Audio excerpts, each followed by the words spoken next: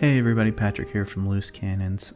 Just want to let everyone who's still subscribed to this feed know that we have rebranded officially to the Fancy Film Fellows.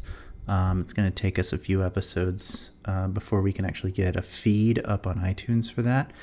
But we do have a website, fancyfilmfellows.com. You can check us out there. Our first episode should be up now. You can also check us out on Twitter at FancyFilmPod.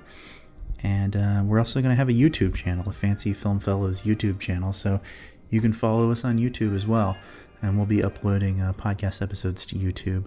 And we're going to leave you with a little snippet of our first Fancy Film Fellows podcast. We did a review of Texasville, which was the sequel to The Last Picture Show, which for the Loose Cannons aficionados was our final film review of the Loose Cannons era. So yeah, this isn't over. We're doing a sequel. It's going to be different. We're going to have different formats for all our episodes. We're going to have games. We're going to have reviews. We're going to have all kinds of different stuff, and hopefully continue it on into the future. So thank you very much for listening, and check out the new stuff.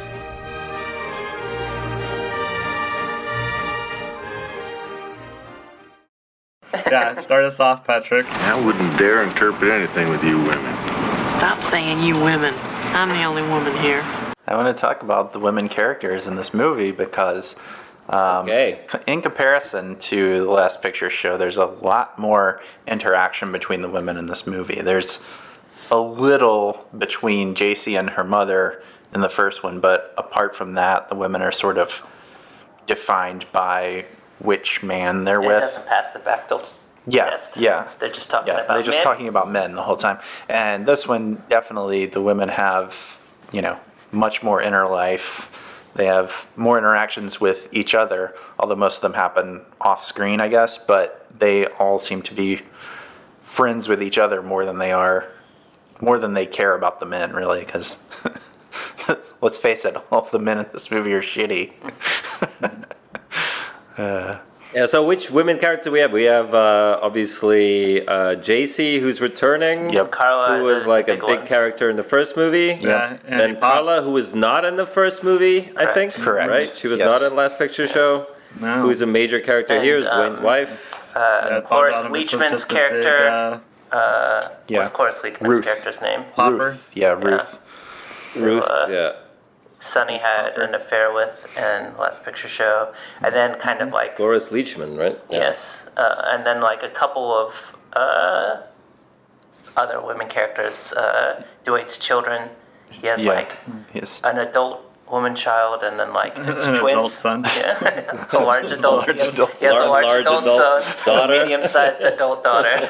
And then he's got two twins. 2 grandchildren, yeah. Oh, are the twins grandchildren? I It's thought hard to so. tell. Aren't they? Yeah. No, I think the very youngest baby is a Yeah, grandchild. the youngest baby Oh, is definitely okay. a grandchild. Oh, okay. The twins are their children. Yeah. But And then we've got a couple of different people who people are having affairs with who pop in and out, women with husbands. Yes. But that Dwayne or Dickie or both are sleeping with. Yeah. And then his Eileen. fiance. Yeah. No, his wife. Yeah. Well, I was going to say Eileen Brennan also reprising her role as Genevieve from the first movie. Yes. Well, I mean, I think the main those difference ladies. between this one and Last Picture Show is the relationship between JC and Carla. So any other movie, I guess, where like a former love shows up and then the main character is clearly still has feelings for her would have like a storyline where she would be, well, they would be like, romantically involved somehow. And in this movie, it kind of takes a different turn. Yeah, and there's no like jealous wife subplot either. Like, it's really. Yeah, I thought. If anything, he's jealous because Yeah. there's a very broad hint that maybe Carla and JC are fooling around behind his back. just a massive improvement over the first movie. Yeah, I think it's interesting. I read a review that pointed out, and I was like, oh, that's a good point, that a lesser movie would have like been a thing of like, oh, like are you still in love with her, and blah blah blah blah blah, and they just kind of bypass that and be like, nah, maybe you are, maybe you aren't. And it's funny that she doesn't remember him right away. She's like this really defining moment in his life of like, oh yeah, that was the woman from high school. And he's like, and when she first meets him, she's like, didn't we date or something? Yeah, don't I know you from somewhere? Yeah. That's the first thing she Plus, says. JC's life has been sort of beset by tragedy. So her parents both died, I think, in a plane crash or something. And then her kid also died. Yeah, her son on set. Danny. Yeah. So she's coming back to this city she's from. She was like traveling the world. She was in Italy for a while. She comes back and she's kind of, Considering the time she's period, I guess definitely she not. was starring spaghetti westerns.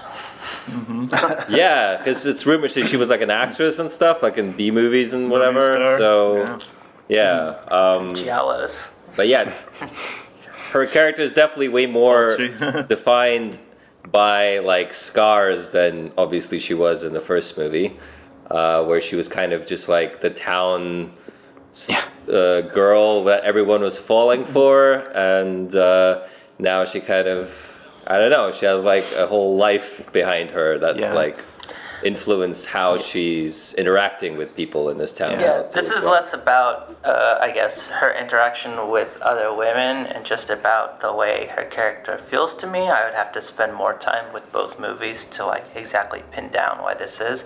But in the first movie, she feels very cruel to me. Like a lot of the movie feels like these are the things that she does to Sonny and Duane, and like it's not fair what happens to them on a certain level. And in this movie, I don't feel like her character has changed. Like she's still like not nice, but she doesn't feel cruel anymore. It feels more like a couple things. One, she just seems like she's smarter than everybody in the town, and that comes off as cruelty a lot of the time because she's always like 2 or 3 steps ahead of everybody else. She's just like a smart, well-traveled person, and so she's like, I know what you thought. You don't have to tell me. And like it comes off as cruel, but at the same time it's like, well, it makes sense. Like this kind of isn't her place to be. She's not a Texasville lady. Yeah. Yeah, it's interesting because like the way Dwayne's character is set up, like at first when he's like walking around the town, you see like women sort of fawning over him, like how good looking he is and like how successful he is and stuff like that. And then once JC enters like the movie, it's very clear that he just doesn't have he's not in control of that situation at all. Like she basically decides how they kind of